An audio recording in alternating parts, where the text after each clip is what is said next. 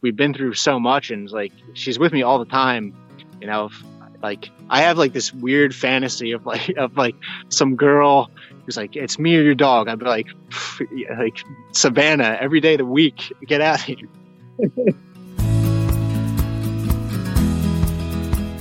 This is the Adventure Sports Podcast, where we talk to athletes, adventurers, and business owners from around the world of adventure sports. Whether you're climbing Mount Everest, starting a bike shop, or getting up off your couch to take your kids hiking for the first time, we want you to have the motivation and inspiration you need to chase that next adventure. The Adventure Sports Podcast is brought to you by Camp Crate, the leaders in fully planned self-guided backpacking adventures, as well as backpacking gear rental. You can check them out at campcrate.net.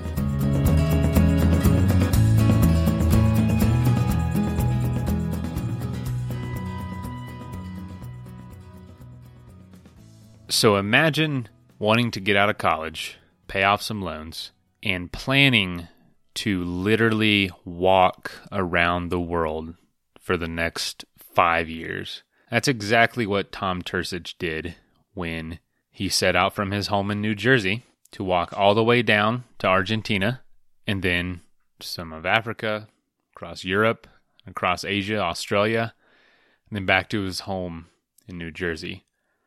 Tom is not done with that experience, but we interviewed him 2 years ago, and we replayed that episode yesterday. And today we have the update of where he is, what the last 2 years of his life have been like. He's a great guest, super insightful, fantastic photographer. Highly recommend following him on Instagram because it's really interesting stuff. Humble guy. I could have talked to him for days. You can probably pick it up in this episode. It's a little longer than usual. It just, sometimes you just connect. He had some time. Not all the guests always have a lot of time. So this is a kind of a long episode, but man, there's some good nuggets of wisdom, good advice. And what he's doing is just, I love how pure it is. I mentioned that a couple times in the episode. Adventure does not have to be complicated. It does not have to be extreme. It does not have to be overly expensive. It just has to be wild. It has to be, in a lot of ways, it has to be simple. Not easy, but simple. So I hope you enjoy this episode. I'm not going to spend too much time talking, but let's talk about our sponsors and let's get into it. First sponsor, who is also helping us make adventure happen for you, is Athletic Brewing. And they're doing that by funding our adventure grant, which is $1,000 that we're giving away to someone doing an adventure in 2019. $1,000 might not sound like much, but my first few adventures only cost less than $1,000 a piece.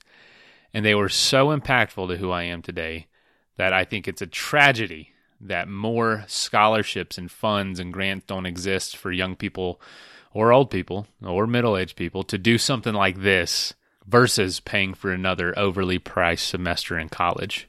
Because my most valuable education, if I really think about it, probably came from my adventures. College was incredibly important, and I'm so glad I went. But adventure was just something just can't be taught in a book. Some things you just have to learn, and you learn a lot about life out there. Okay, I'm going on a rant. I just realized. Let me get back on track. I was talking about non-alcoholic craft beer, Athletic Brewing, but they are funding the grant. So if you know somebody doing an adventure this year, apply, because we want more of these. We want more people to have the ability to go on adventures. And we know life is hard, and life gets complicated the older you get. So every little bit helps. We also have the Nomadic. They are an outdoor subscription box that gets shipped to your door. You're familiar with subscription boxes. They are for outdoor gear chosen by outdoor enthusiasts. We are giving away 3 subscription boxes to 3 different listeners. Apply, and the link in the show notes, it's at thenomadic.com, I believe, /Adventure Sports Podcast, but check the show notes just to be sure. And also CS Instant Coffee. They are the makers of single-serve Arabica 100% compostable packaging coffee. So you can take these little single serves with you out camping, hunting, and have an excellent cup of coffee in the middle of the woods. If you've ever been on an adventure, you know how you cherish those little things, like a hot meal. You don't care if it's a hot can of tuna. If it's hot after a cold, wet day, it is the best thing you've ever had in your life. And to have a pretty freaking good cup of coffee after a cold, wet day in a tree stand or on a boat or hiking out in the woods, man, there's nothing better. I'll tell you what. So give them a shot. There's also a discount in our show notes with that as well. All right, let's get into this.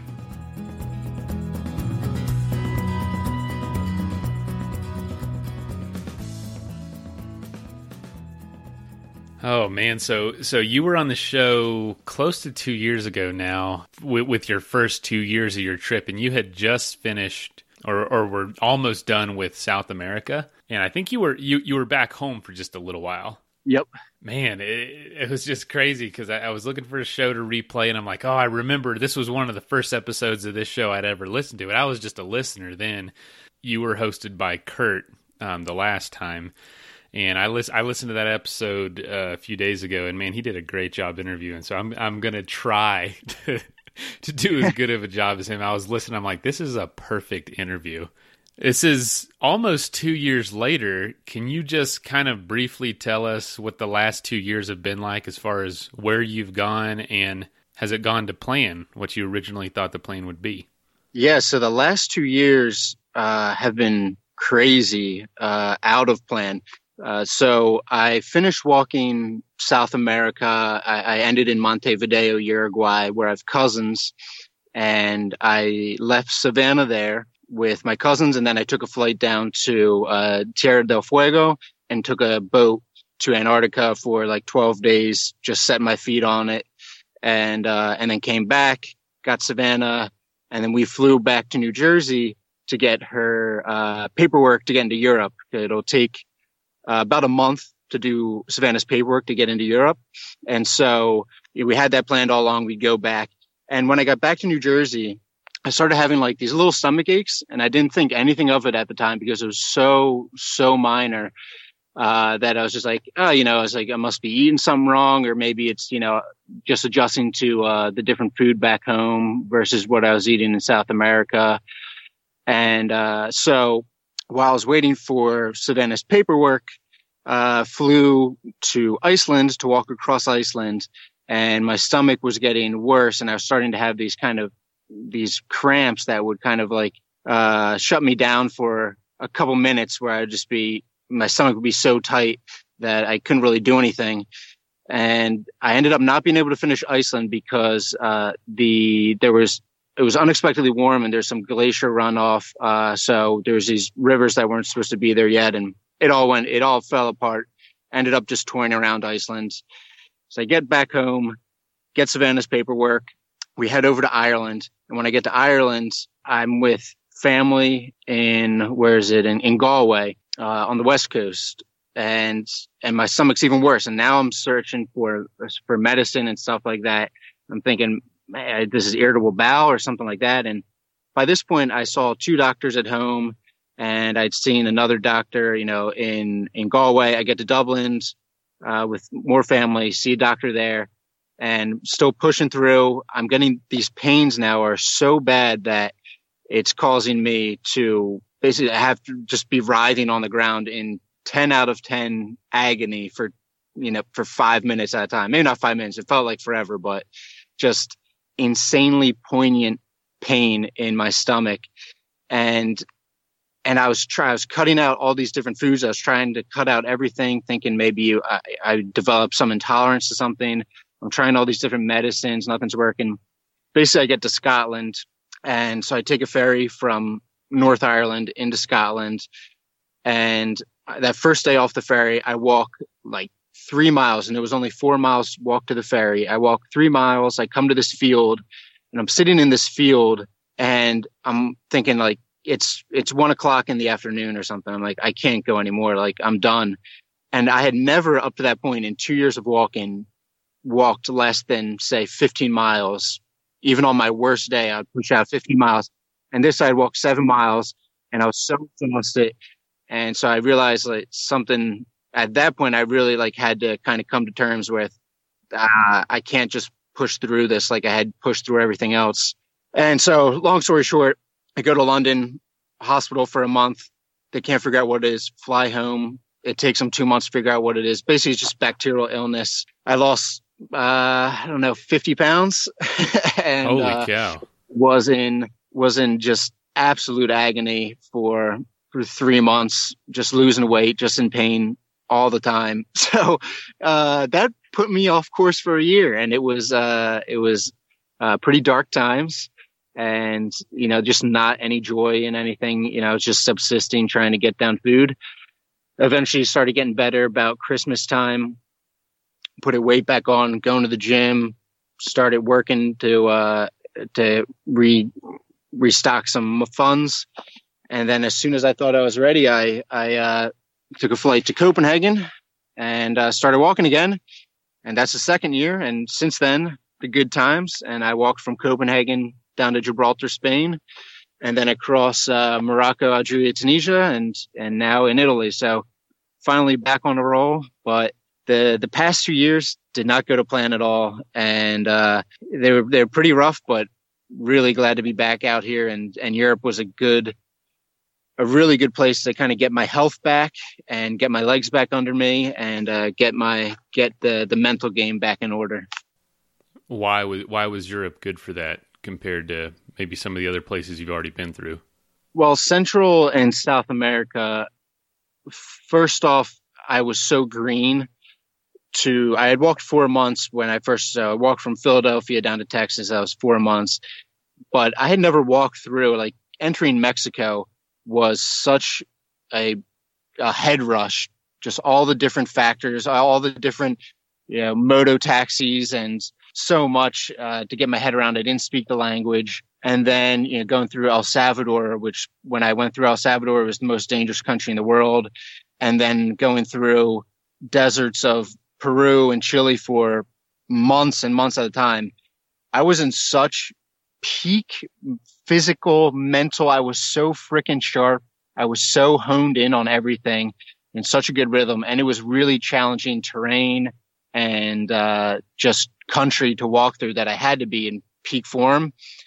And then to get to Europe, where I can, from Copenhagen basically down to Spain, I followed like a beautiful developed bike path that would pass through a town every 5 miles, something like that. So I never had to worry about water, never had to worry about food. The temperature was not bad. People spoke English. So going through that was definitely level. It was easy. It was on easy mode going through Europe. Oh man, I'm sure that was. It's funny how things work out like that. If you would have tried to approach, because I just listened to the episode, like I said, man, you had some hard times in Central and South America, and if you would have not been on your A game, man, it might have discouraged you enough to not continue the trip entirely. I don't know. Yeah, I never would have been. I would have pushed through. I mean, even if I was robbed or stabbed or something, I would have continued no matter what. But it could have definitely been, if I wasn't on my A game, there could have been worse outcomes. I could have been robbed. A guy tried to rob me in Panama City. Didn't, I was able to. In Florida? No, I'm just kidding. There's a couple spots in the U.S. that are as sketchy as anywhere I've ever been. I think Panama City might be one of them. Yeah, but no, I mean, there's some places in Central and South America, especially just being at the time I was so new to it. It was such a different culture, and I didn't know quite how to handle myself in these new places that it was a lot to take in. And now going through Morocco and Algeria and Tunisia, I had kind of have all that stuff embedded in me. When I see there's a certain, when you first start traveling to second world and third world countries, and especially when you get off of the tourist paths and you're in places, you're on streets that are maybe dusty with concrete that aren't paved, and you see the houses that people build one story at a time just because there aren't loans or they're not making enough to get loans. So, they build a story, and then they leave rebar on the second floor to, when they get money, build a second story. And when you're first starting off, you don't know these things. You haven't talked to people. You're just not as worldly. And coming from New Jersey, which is a very affluent state, and there's schools, it's very densely populated. There's schools in every township, and it's like a utopia essentially.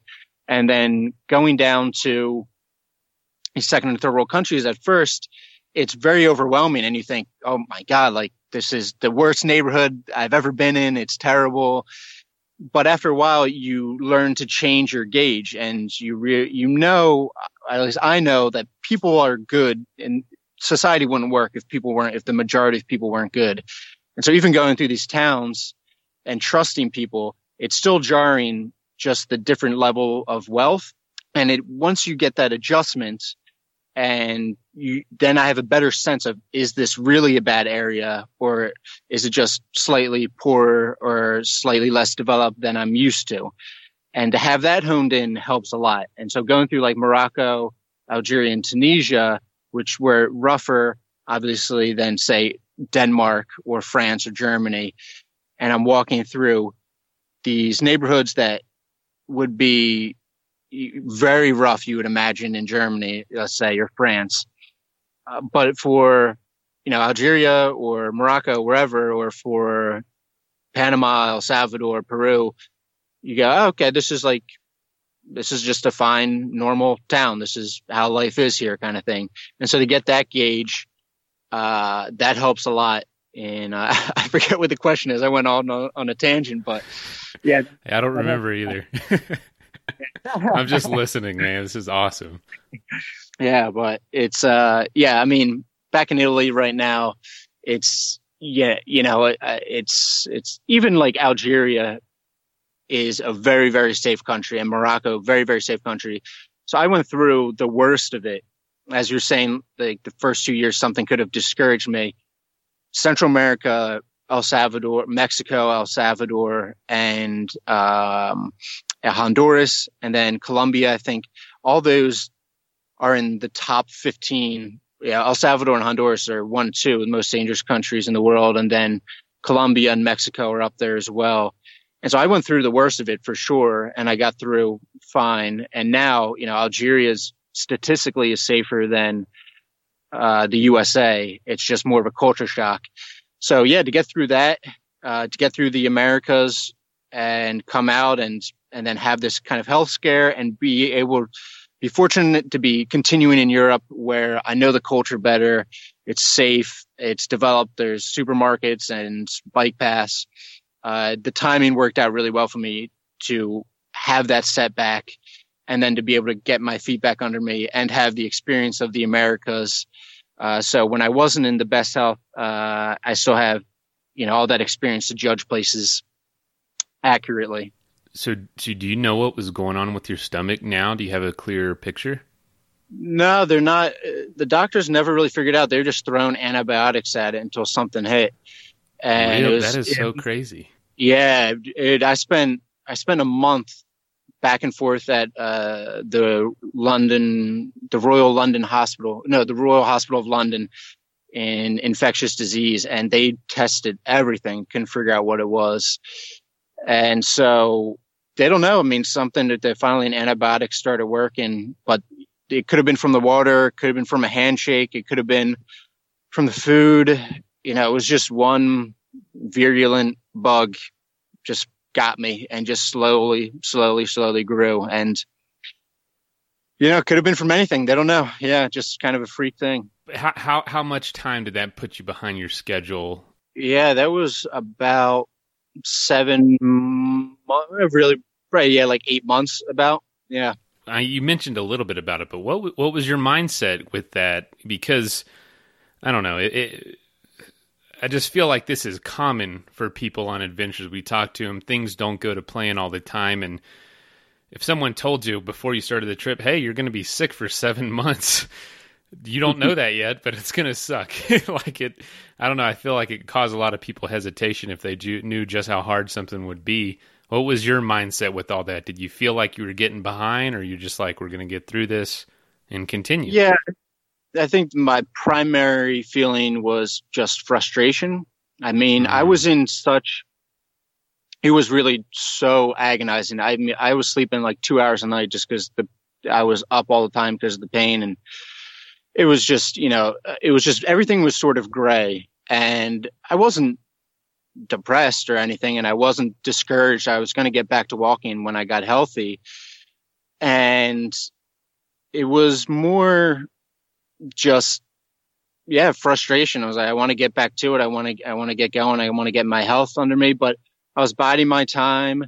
And, if honestly, there was parts of me where it was like, I was pretty close. I was down to 130 pounds, I think. And I'm normally like 175.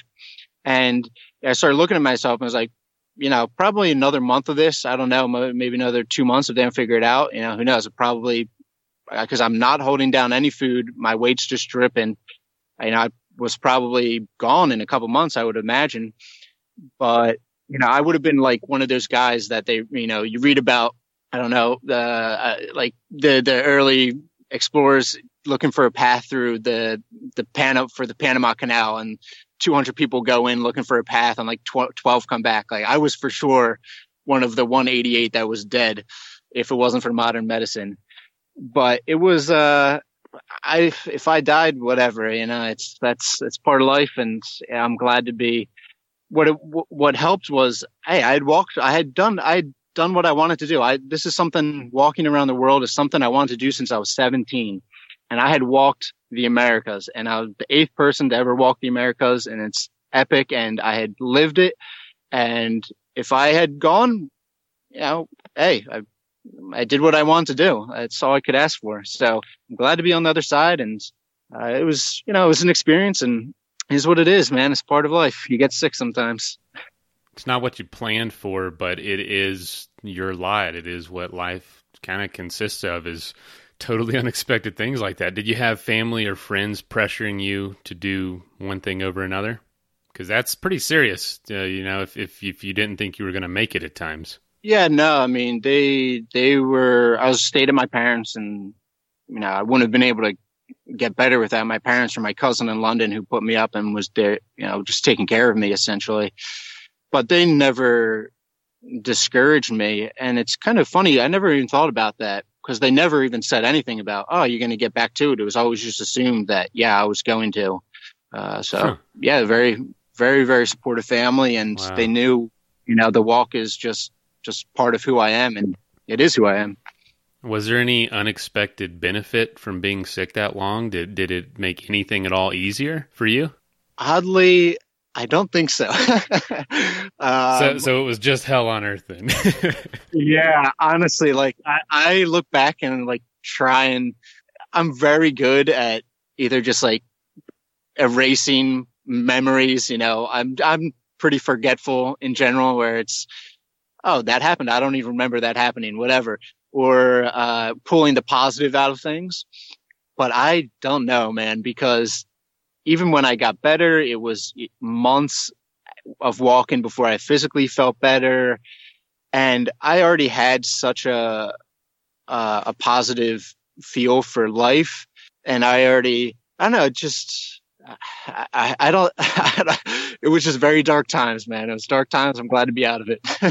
Man, that is just so crazy. So you're back home. Oh, you know what? Actually, go ahead. Sorry. So there was one thing. Actually, there was one good thing that got out of it. I was able to watch the entire Eagles Super Bowl run, and I was home for the Super Bowl run, which was amazing. So there was one good thing. Well, there you go. It made it all worth it. The Eagles won the Super Bowl. Oh, that's funny coming from a guy who's walking around the world. The Super Bowl is still a big deal. That's too funny, man. So, golly. So when were you able to get back on the road? You said you might have mentioned it before, but so I got back.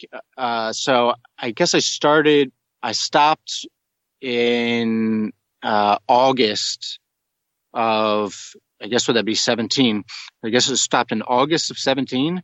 And then it wasn't until mid-March of 18 that I was able to start up again. So I flew to Copenhagen, a friend in Copenhagen. So I got everything set there, and then walk down through Copenhagen, Germany, Belgium, France, down to Spain, and going through, like I was saying, especially in Denmark and Germany, Belgium and France, like those Northern European countries are just so well freaking put together and have such a strong infrastructure for walking and for cycling that it's one of the reasons I went instead of picking up where I stopped in Scotland, which didn't have the infrastructure for cycling, and I was either pushing through random fields in the country or walking on these narrow roads where cars were zipping around.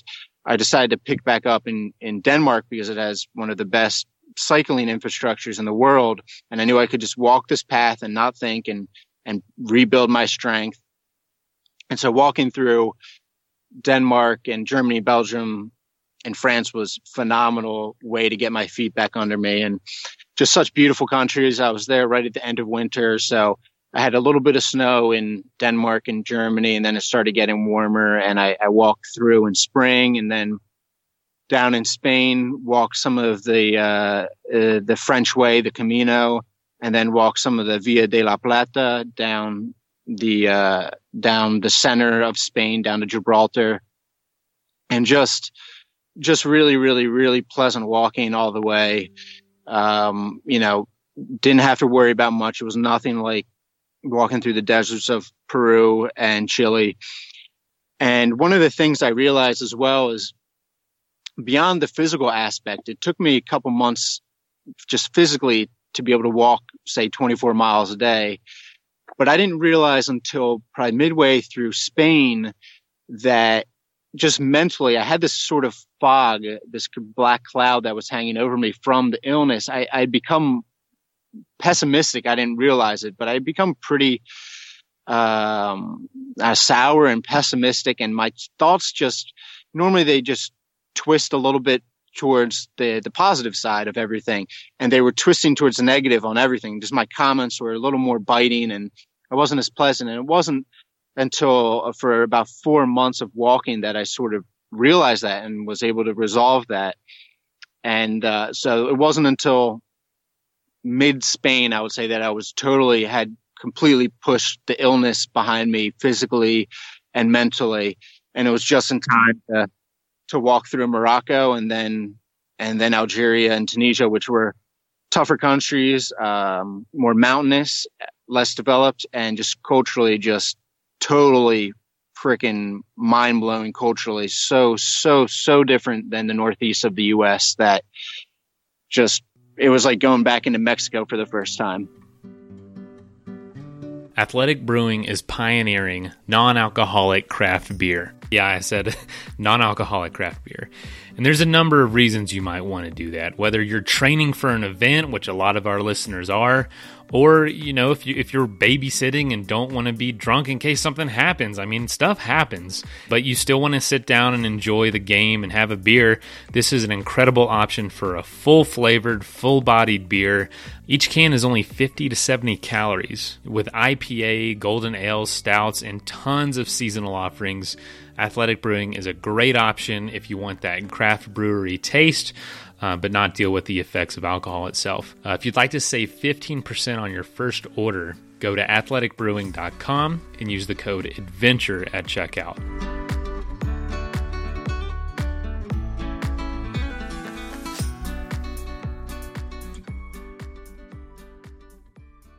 So what did you do specifically to turn your attitude towards the positive? Because that's an interesting observation.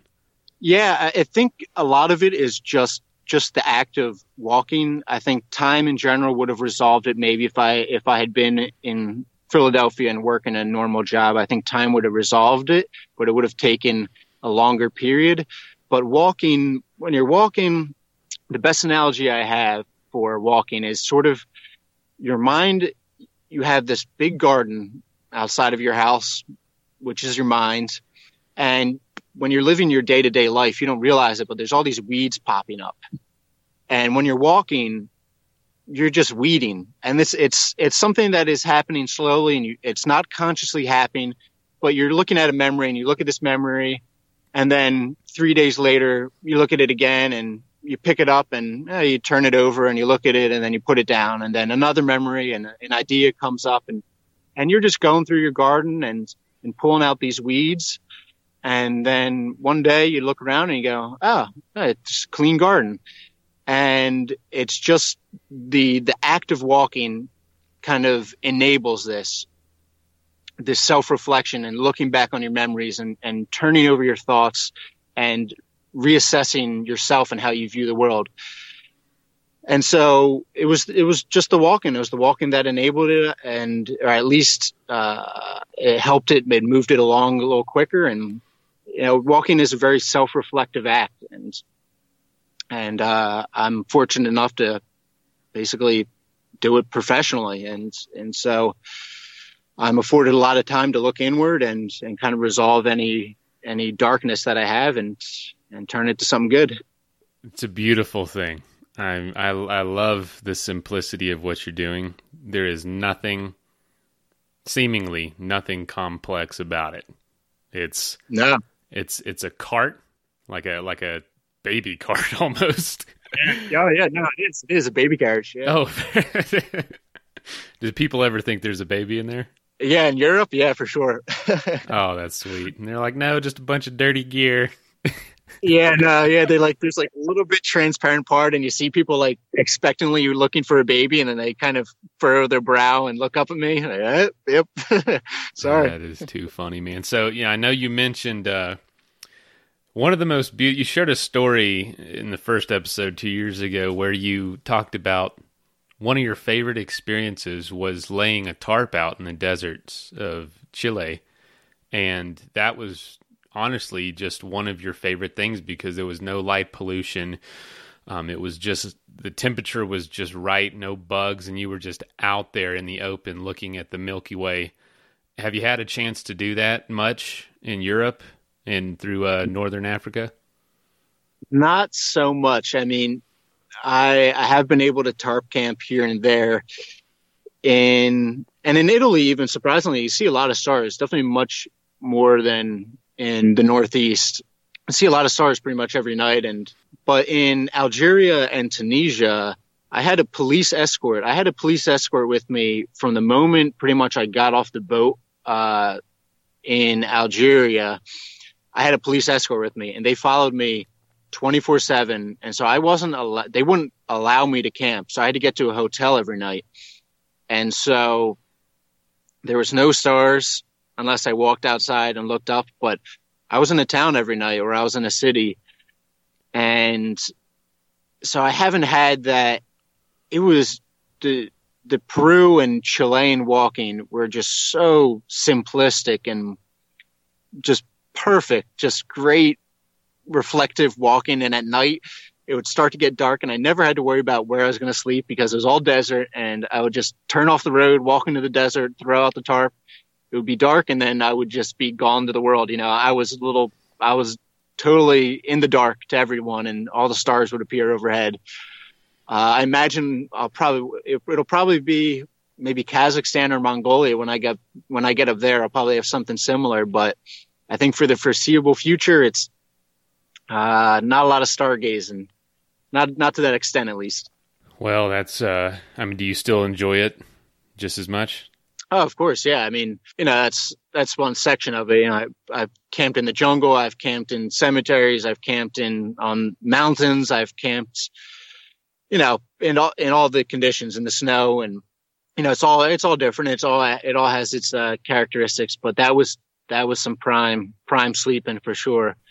Can I ask you, how does one coordinate a police escort across a country? What do you do? How did that work? I didn't coordinate it. I didn't want it. Algeria is a difficult country to get into. They don't promote the tourism. Maybe some French. It was a French colony up until, I guess, 50 years ago now. So it's a French colony. And since then, it's been closed off. So some French nationals go over there. They speak French. But other than that, there is very, very little tourism. They're pretty insulated from most of some of the terrorism that affects other Muslim countries, and they take their security really seriously. And so I got off the boat. They found out I was an American, and basically brought me to the police station. And they said, okay, you're going to this hotel? Yes, da da da. Like, okay, we're going to be at the hotel, and whenever you want to leave, we'll come with you. And I was like, okay, my plan is to walk across the country. And so at every township, basically, my police escort would change. So probably like 4 or 5 times a day, the local escort would change. And, I spent 40 days, the first like 2 weeks, it was nice. I liked it the first 2 weeks or so because, hey, I have guys to get lunch with. I can talk with these guys. I can practice my French a little bit. I can make jokes with these guys. They give me some tips. And, I wasn't tiring of paying for a hotel every night by then.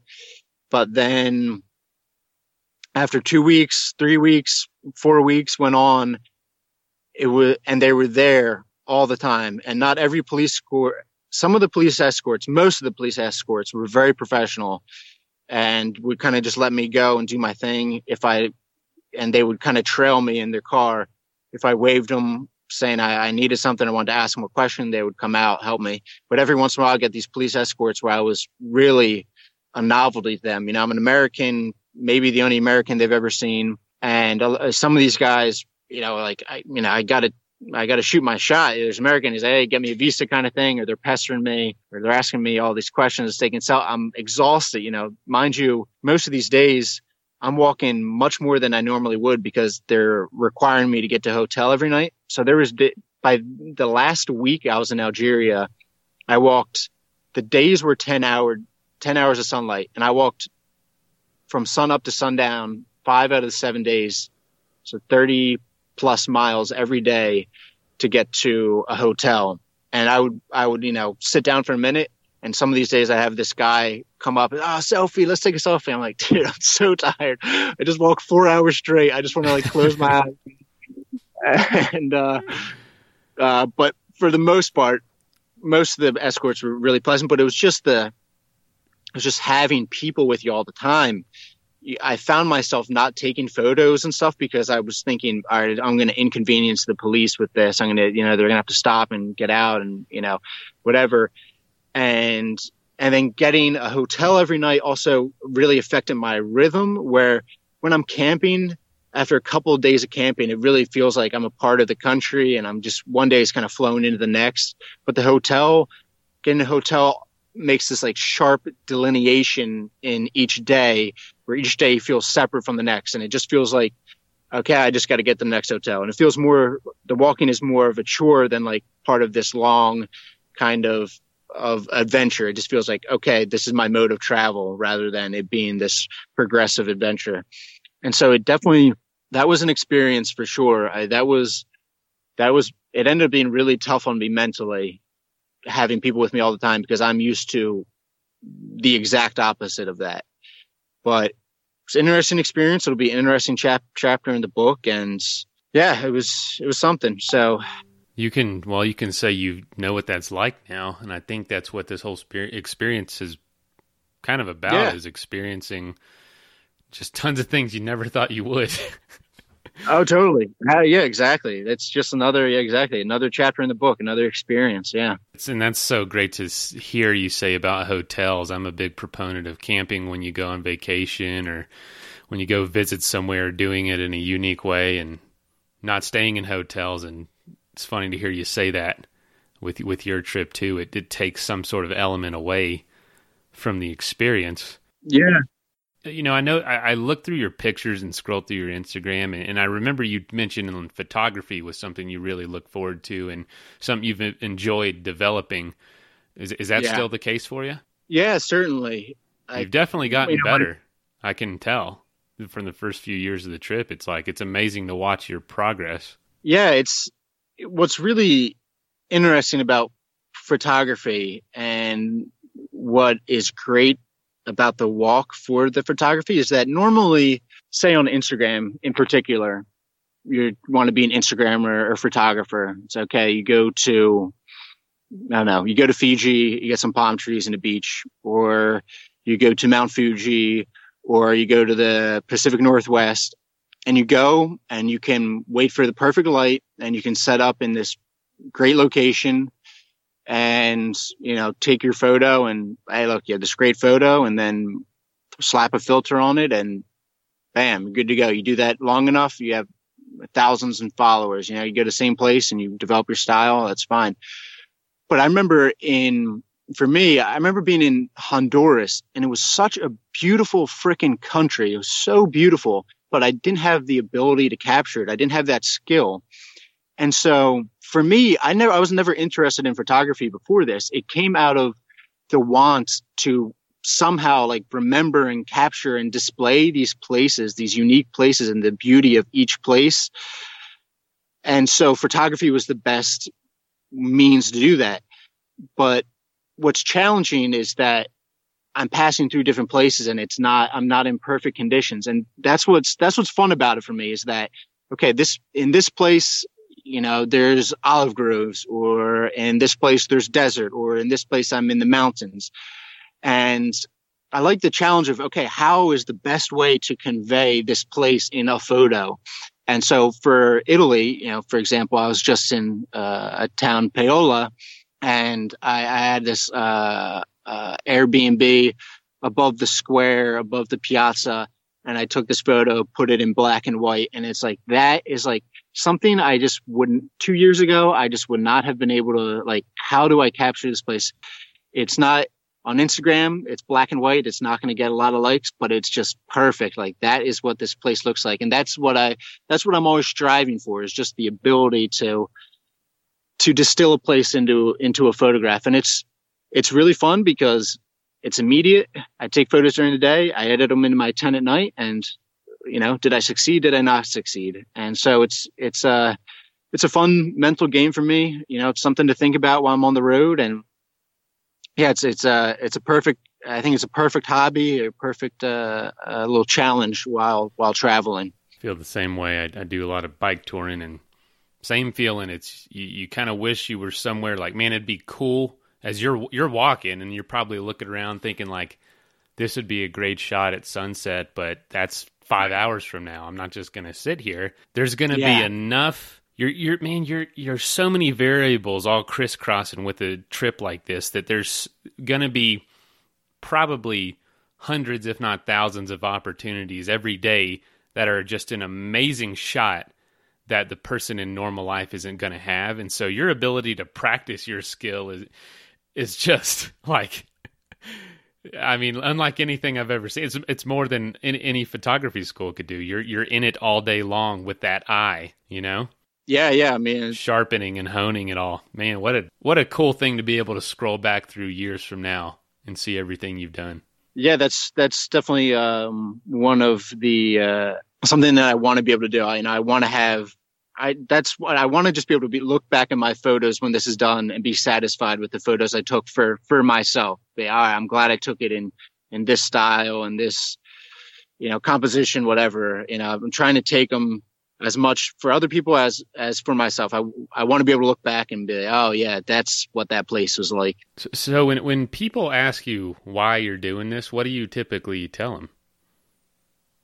I mean, the catalyst was my friend dying at 17. I was 17. She was 16. She died in a weird freak jet ski accident. And I had never been close to anyone who died. And it flicked a switch on me. It made me realize that if she could go just like that, then I could go just like that. And it put me in this haze, and I was searching for cheap ways to travel. I went through this kind of philosophical renaissance after she died, where I was just searching for any sort of meaning. And I had watched Dead Poets Society and settled on Carpe Diem, and I latched onto that. And then from there, I was searching for cheap ways to travel. I was a high schooler. I didn't have any money in my bank. And I discovered like Carl Bushby, a guy walking around the world, and David Kunst, an American who walked around the world in the 70s. And for whatever reason, just stuck in my head, got in there at the right time when I was looking for something. And then it was 7-8 years of going to school, working, paying off loans, and saving and making it happen. And the journey continues. You've got, what do you think, 2 to 3 years left. I mean, as long as, you don't get a stomach virus. Oh God, I hope one's enough. Yeah. Yeah, but probably 2-3 years. Yeah. Something around there for sure. I don't know if you can hear it, but I've had a smile on my face this whole time. I mean, this is just, I'm sure you get tired of hearing it, but this is just like a adventure boiled down to its truest form. You have such little material. Like, I mean, you have more than like a thru hiker, but you're also out there for years at a time rather than, 6 months. So and the way you're doing it, man, it's just something extremely appealing about this. That's, I don't know. I don't know what it looks like. I hope this is in my future somewhere, because what an adventure. For sure. Walk across America. You could do that for sure. Yeah, I could do that. Yeah, man, I'm on the bike right now. I have to get off the bike. I enjoy that. I enjoy that pace, but I think there's a lot of the similar elements to it. I do get to enjoy downhills probably a little more than you do. Yeah, oh God, yeah. Downhill's a nightmare for me. No, well, tell about that. I mean, is that the uphill ain't any fun either, probably. No, yeah. No, they're both tough. When it's steep, I'm pushing the cart's probably 95, 100 pounds, loaded up with water and everything, and tough going up. And then it hurts the knees. You got to be careful and take it easy on the way down. So wow. Yeah, it's all right. But yeah, I mean, I think like you're saying, there's something appealing about it. And, it was born out of me not having any money when I was younger. And so I had to find the simplest way to travel. I was not a trust fund. I saved up for 8 years nonstop. I lived at home, worked my freaking butt off, saved money. And, it was just the simplest way, I don't know, like, the simplest way to travel that I could think of. So there is something definitely appealing about it. But as far as, say for someone who maybe thinks about wants to walk the Americas, like it's also not something, I'm just going to you could dip your toes into it. Go ahead, go for a walk, go walk for 40 days, go walk for 2 months kind of thing. But it's like, it wasn't, for me, it was easy because this has been such a fundamental part of who I am. Like, this is just how I identify myself. But it's not an easy task. And I don't think, for someone who thinks it would be very romantic, I don't know who's thinking this, but to walk, the length of the Americas, there's been 8 people who have done it, and it's only 8 for a reason. There's a reason a lot of people cycle, is because you can see more cycling and you can get to hotels more often. You can find a place to sleep easier kind of thing. And walking it's easy, but it's freaking difficult too. You're exposed a lot. And so I think if for someone out there, if they're thinking about this, practical advice, if you're interested in something like this, like, walk across your country first, walk across America for 6 months. That'll be crazy. Walking across America for 6 months, that would be nuts. So I would do that. I would recommend that for someone. I don't know why I'm recommending things to people, but I'm just saying it's, it's a big task for sure. Yeah. And I hope I didn't say it was easy. It is. No. Okay. No. Yeah, no, I was just going off on another tangent. Oh man, I know it's simple. It's beautifully simple, but incredibly difficult. That's what it was, yeah, my dad told me one time I was digging a hole. He said, "I need you to dig a hole this big." He goes, "It's simple as hell, but backbreaking." And I was like, "Yeah, it's a simple idea. Dig a hole with this shovel, but you are dead at the end of the day." Yeah. That's what this reminds me of, and that's why I love this show, man. You're talking to the listeners. If you want to try this out, walk across America. Like, who says that? Oh man! So speaking of which, we shared a meme on the podcast page the other day that said how I travel the world with just a backpack and a massive trust fund. Oh yeah, dude, I saw that on Instagram. That was funny. Yeah. Well, it's like, obviously none of us, I mean, there might be one listener out there, but none of us are in that boat. How do you do it? What do you do? How do you pay for this? I think people are really curious about that side, and it doesn't always get talked about. Yeah, sure. Well, for me, I tried to get sponsors throughout college. I worked with this professor and we sent out, mission statement, all this kind of stuff of my plans. But, I was unproven. I hadn't done anything. I hadn't even walked like more than 10 days on the Appalachian Trail. And so, it ended up just being me saving money and living at home for 4 years. So I'd saved up a lot of money, and I thought it would be enough to get me through 2 years of basically paying off loans and walking at the same time. And that would get me down to Argentina. And then I hoped by then to have a sponsor. And so I'd saved enough. And then once I had saved and was ready to go, I started kind of putting things together, getting the cart ready, getting my gear ready, getting the route ready, really getting into the details of things. And as I was doing this, I had reached out to this, there's a makerspace in the town over from me. And I went over there looking for a guy at the time, I actually had like this bike trailer that I was planning on hitching basically to my belt and walking with that. Just pulling that. Holy cow. So I went over to see if like this guy could modify the aluminum arm. And he's like, "Oh, dude, this is amazing. What you plan on doing, I'll make you a cart." And he's a very gregarious guy and man about town. And he's like, once we got to know each other, he's like, "Dude, I gotta pump this out for you." So he set up press conferences and he's contacting people he ended up, basically getting me sponsors and stuff. So he got me my first sponsor, which, just ran my website, host my website, stuff like that. Small thing, but it helps. And then there's a couple articles written on me, and, this company, Philadelphia Sign, saw one of the articles. They had just opened up an international branch.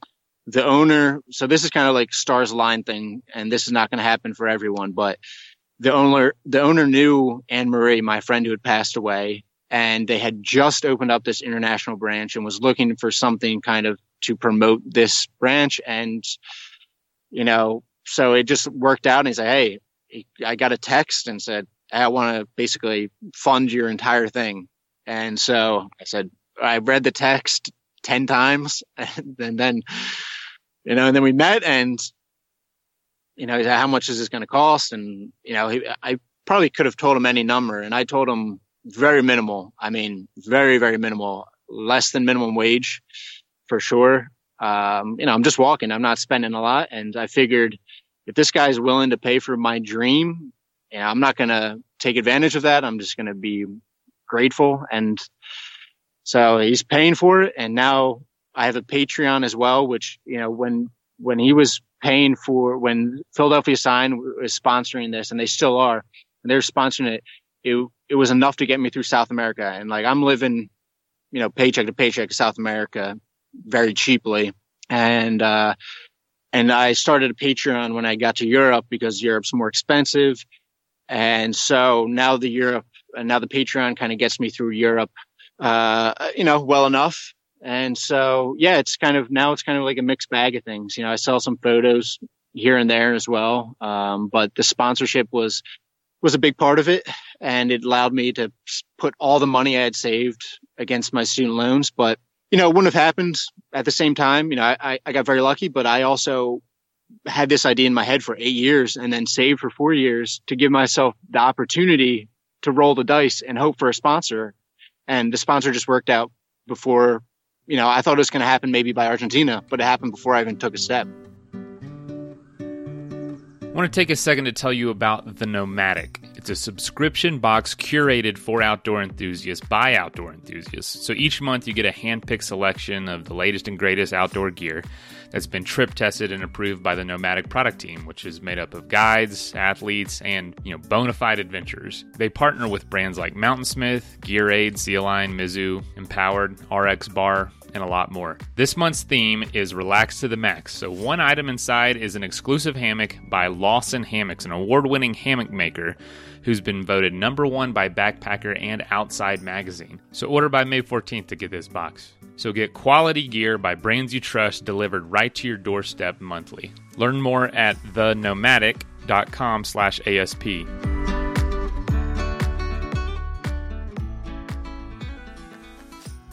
This episode is also sponsored by CS Instant Coffee, 100% Arabica coffee with compostable packaging. And you can find them at csinstant.coffee and use adventure at checkout for 20% off.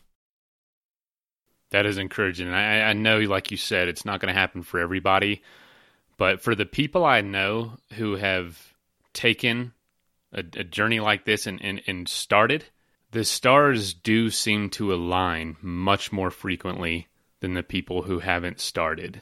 And the fact that you didn't have every duck in a row before you left for something so freaking huge is awesome, because say you got halfway through the Americas and had to stop due to finances, you still hiked halfway through the Americas. You still had this pretty much a year of experiences. You know what I'm saying? Yeah, exactly. And if you would have had to quit at that point, that's still life-changing as can be. But things just aligned. That's awesome. Yeah, I mean, like I said, I was very, very fortunate, but it's the kind of thing where you gotta give yourself a chance on these things. And I think when you dismiss something before, there's no, I'm not going to get a sponsor or whatever. Maybe you won't get a sponsor. Maybe you go through your whole thing and you spend your money. But the thing is, you have to be willing.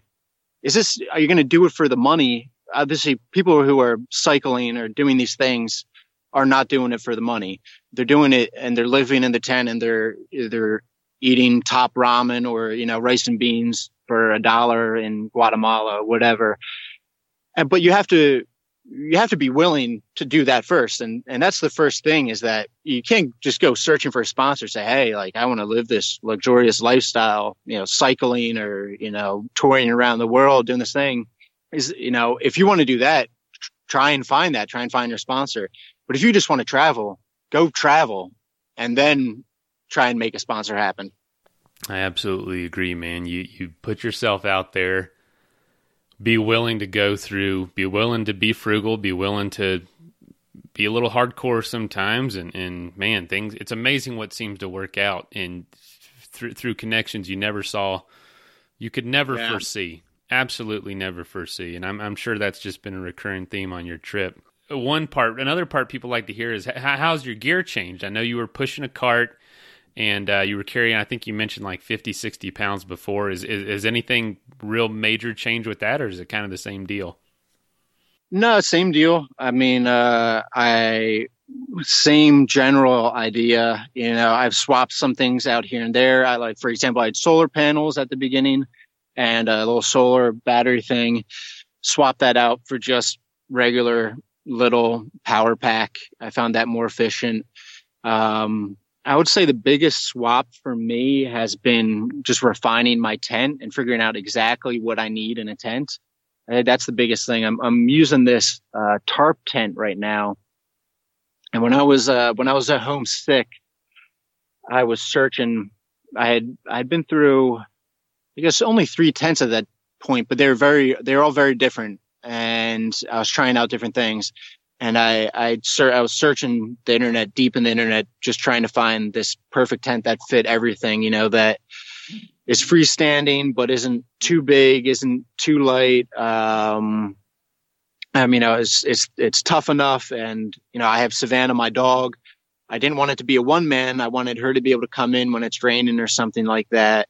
And so I didn't want to be a 2-man with a huge footprint. So kind of basically I just refine that. So that's what I'm most satisfied with, is the biggest gear change is just honing the perfect tent for this type of travel. And did you find it? Yeah. It's the tarp tent. The tarp tent is this thing's a dream. Yeah, it fits. It's everything perfectly. I'm right now. For example, I had a Hyperlite tent. I spent like $900 on this tent. I was like, I'm gonna be sleeping in this thing every night. Get this purely waterproof tent. And it was this pyramid or mid, 2-man mid. The footprint was huge though, and it was white and it really stood out, and it was also not freestanding. And then so after that just got destroyed through the Americas, I went to a 1-man, and then I was in Argentina calling this monstrous downpour, and I brought Savannah in, and she was like laying on top of my chest, like, this isn't going to work. I can't bring any of my stuff. I can't write or anything in here. And so I needed, I just hone in. So right now I have this tarp tent. I'm sitting right next to it, and I have it freestanding, and it's a small thing, but when you're on the road, 365 out of 365, you need to have that optionality of it freestanding. Just gives you more options, and it's green, so it's a little bit stealthier. I can hide away a little better. It's very adjustable. It's a good size, not too big. I can sit up in it. It's just, got it down. Got the perfect tent. I can't recommend it enough. Perfect. Yeah. If you're willing to live in it every single day of the year, must be a good one. How is Savannah doing? Savannah's good, man. She's a beast. I mean, we'll walk, like in Algeria, walk 30 miles all day, non-problem. And then like, we'll get back and I'll be dead exhausted, and she's still like poking me to play. She'll like come over with a stick. She's good. She's about 4 now, and man, she's a beast. I look at my dog sometimes and think, you add so much to my life you don't even know. Do you feel the same way about Savannah? Oh, for sure, man. Yeah, I mean, what greater bonds? And I'm walking with this dog every single day. We spend almost every minute of every day together. She's going for an 6-hour walk every day. So she's happy. She's fit. So you're walking your dog for a living. Yeah, walking my dog for a living. And, it's just, I mean, I remember when I first got her in Texas, and she was just this little puppy. And I was looking when I went to adopt dogs. I knew I wanted a dog I was camping in the U.S. and I was just waking up in the middle of the night in the woods and thinking I heard something. I'd be sitting there, pumped with adrenaline for 10 minutes, thinking I heard something. Then I'd fall back asleep, and then I'd wake up again. And I just kept thinking, man, it'd be really nice to have a dog with me. And so when I got to Texas and my cousins in Austin, I went to a shelter, and I was looking at all these adults. And just none of them really fit, but I was looking for an adult because, okay, they're going to be, they'll be ready to walk right away. That'll be good. But they ended up bringing out Savannah and her sister. They're just little puppies. They found them on the street, and I saw her, and I was like, bam, that's my girl. So I got her, and it ended up being a great decision. It was really difficult at first because she was a puppy. She wasn't walking. I would put her in the back basket of my cart. She would just hang out. I get her to walk like 10 minutes, put her back in the back basket. And then day by day, okay, she's walking 20 minutes, then an hour. And then by Mexico, she was walking all day and, and already building that muscle. But at the beginning, when I had her, even through Mexico and stuff, I didn't feel any affection towards her. And I don't know how, it was probably the same thing with your dog. I'd imagine with most people where it's like, you like it. It's a cute dog. And, I like dogs, but I don't have any connection. I didn't really feel anything. And then I remember sometime like in South Mexico or maybe in Guatemala, like I remember like coming back to her and I was like, oh man, I love this little bugger. And, now that it's that time is a million, we've been through so much, and it's like, she's with me all the time, like I have like this weird fantasy of some girl who's like, it's me or your dog. I'd be like Savannah every day of the week. Get at me. Oh, that's awesome. Yeah. But yeah, I mean, I'm like, she's so loyal to me, and it's built the same loyalty. I feel like this fierce loyalty to her and it really built also from the hotels too, where like in the Americas, the dogs are, unless you're in Bogota or in Lima, you're in a city, the dogs are probably there they're probably outside protecting this person's house, and the people feed them outside. And so they're like outside dogs, and they're not a part of the family, and they're definitely not going into the hotels. So all through the Americas, every hotel I'd go to, I would be convincing these people to, she's a good dog, she's vaccinated, she's well trained. But it ends up just being me defending her, trying to get her in every night, like she's my dog. But it gets to the point where, look, like if you're not going to give me the room, we're not staying here. And it's like, I don't like, oh, well, we have you can put her on the roof. And no, like she's coming in the room. She just walked all day with me. She's walked all these across the desert with me. She's coming in the room with me too. She's going to get as good a sleep as I am, kind of thing. And so that kind of built this like almost defensive. It's probably the same with children and with other people and their dogs, but become really defensive and fierce in my loyalty for her, where, hey, like, she's getting, she's staying here with me, and that's it. If you're not, then we're walking and we'll go sleep on the street, but we're going to be together, and, I'm not leaving her behind. That is beautiful. Unbelievably beautiful. So let me ask you this.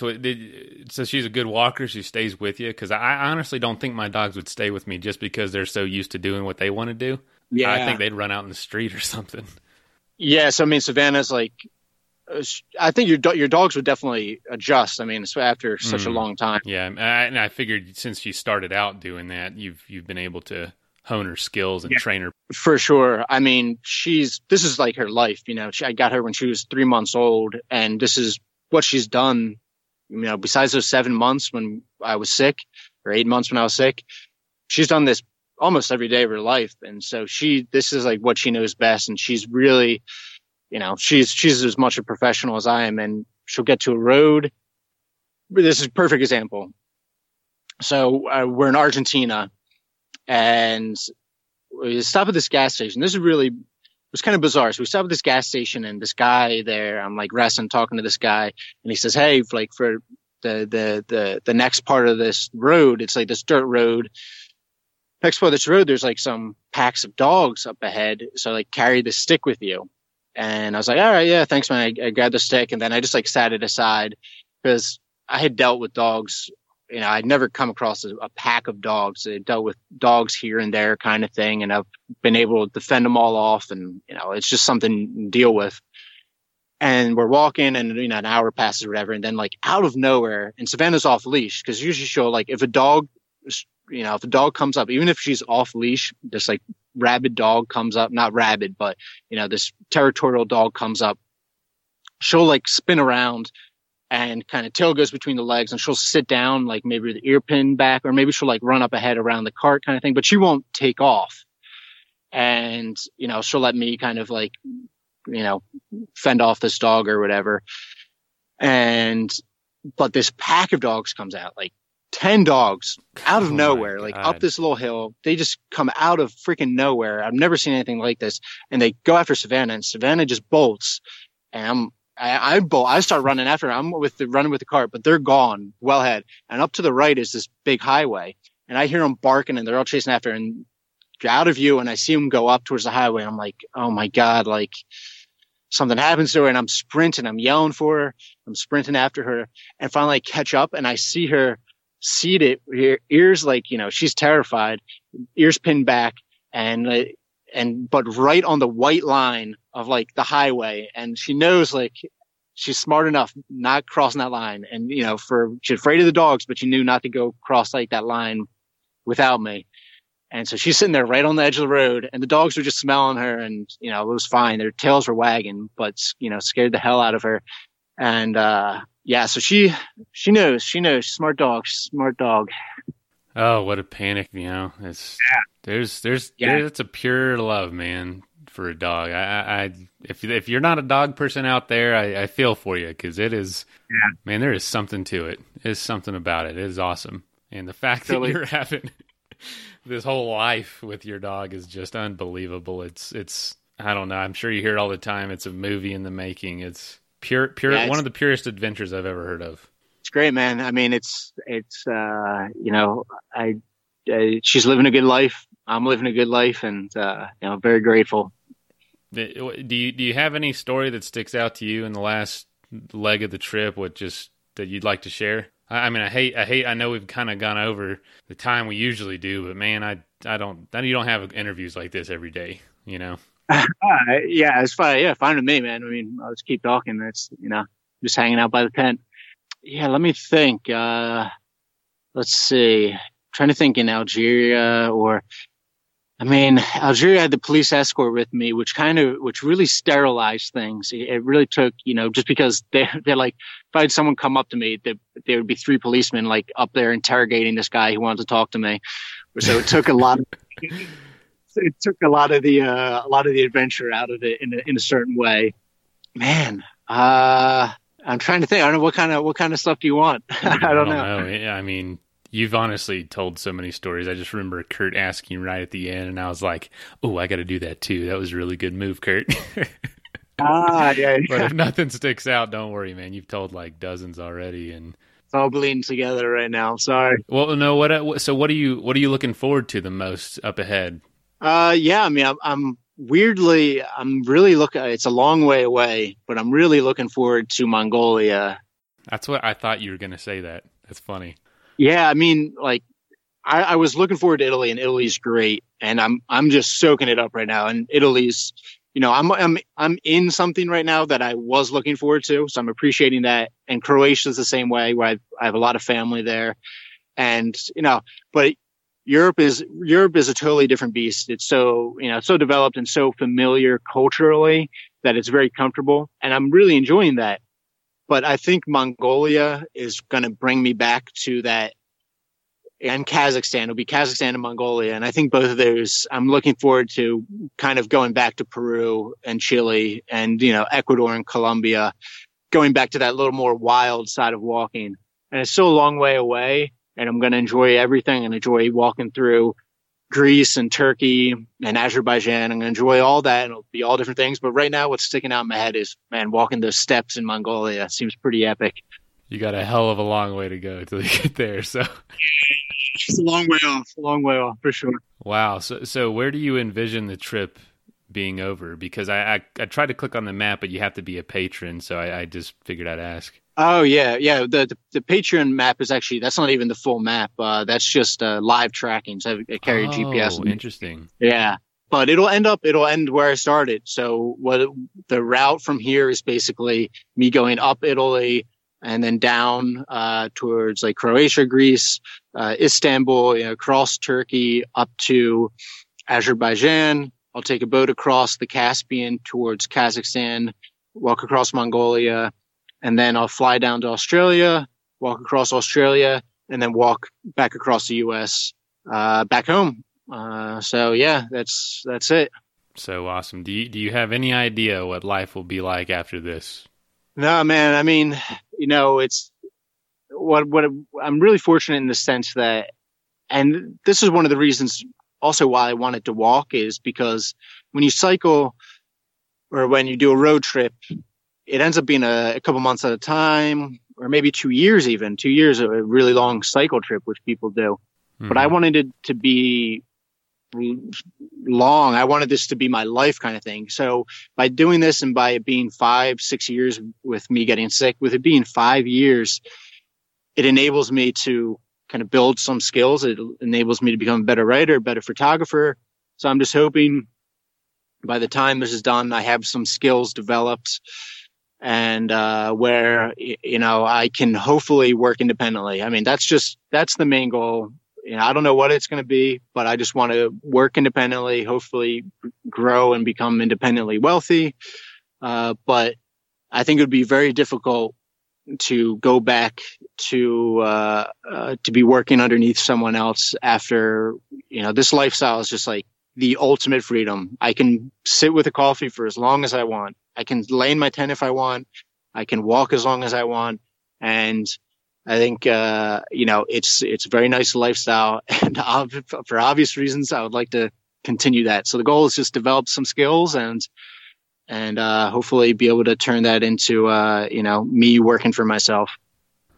Well, the good news is the end won't sneak up on you very fast.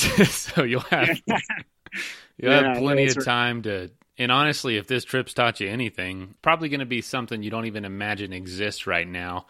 But just one thing leads to another, and I know one thing: you'll be able to talk about this for the rest of your life, and who knows what it's going to lead to, what other adventures, what other career paths. I mean, I'm excited for you just because your life will never be the same. I don't think you have anything to worry about in the sense of what you're going to do when you get back home. It's going to be epic. I'd say that Marcus, my favorite book, it's sort of my Bible. It's the book I always refer to, is Meditations by Marcus Aurelius.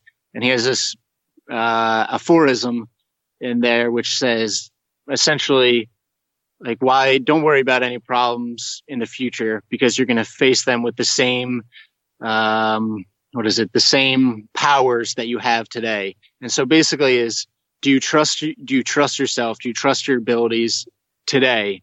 If you do, you'll be fine in the future, kind of thing. And that's for something like this, like walking, where you have to trust yourself. You have to trust your ability to figure out, and the same thing with cycling. You've done this. You have to be able to trust your ability to travel on your own and to get yourself out of situations and to make the right judgment call.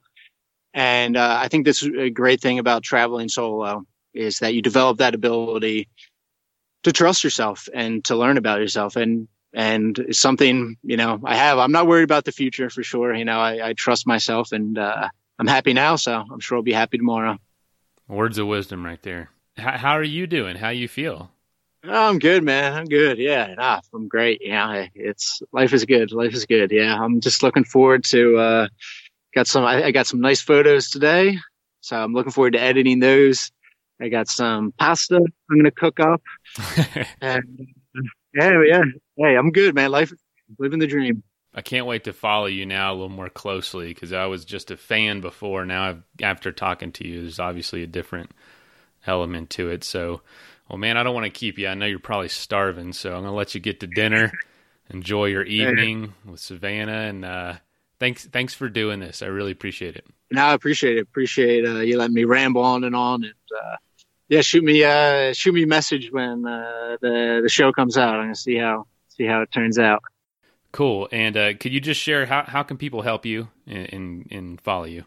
Yeah, it's the World Walk, basically across everything. Instagram, Facebook.com, Patreon, the World Walk. I send out postcards and I send out touch notes every month. I put up full resolution photos there for people. I do monthly Q&As. You can live track. And then on my blog, I have stories roughly weekly that go a little bit deeper in. And I have a YouTube now, which I'm working on, which it's starting off with that. But yeah, the World Walk across everything. Perfect. All right. And we will link all that and encourage people to support you on Patreon. I know how important that is. That'd be great, man. Appreciate it. Man, Tom, have a good night, man. And enjoy your day. Enjoy tomorrow and have a good walk. Yeah. Thanks for calling. I appreciate it. Talk to you later. Good talking to you. All right. See ya. Well, first of all, thank you so much for listening to this episode. It really means the world to us that you want to spend your time with us.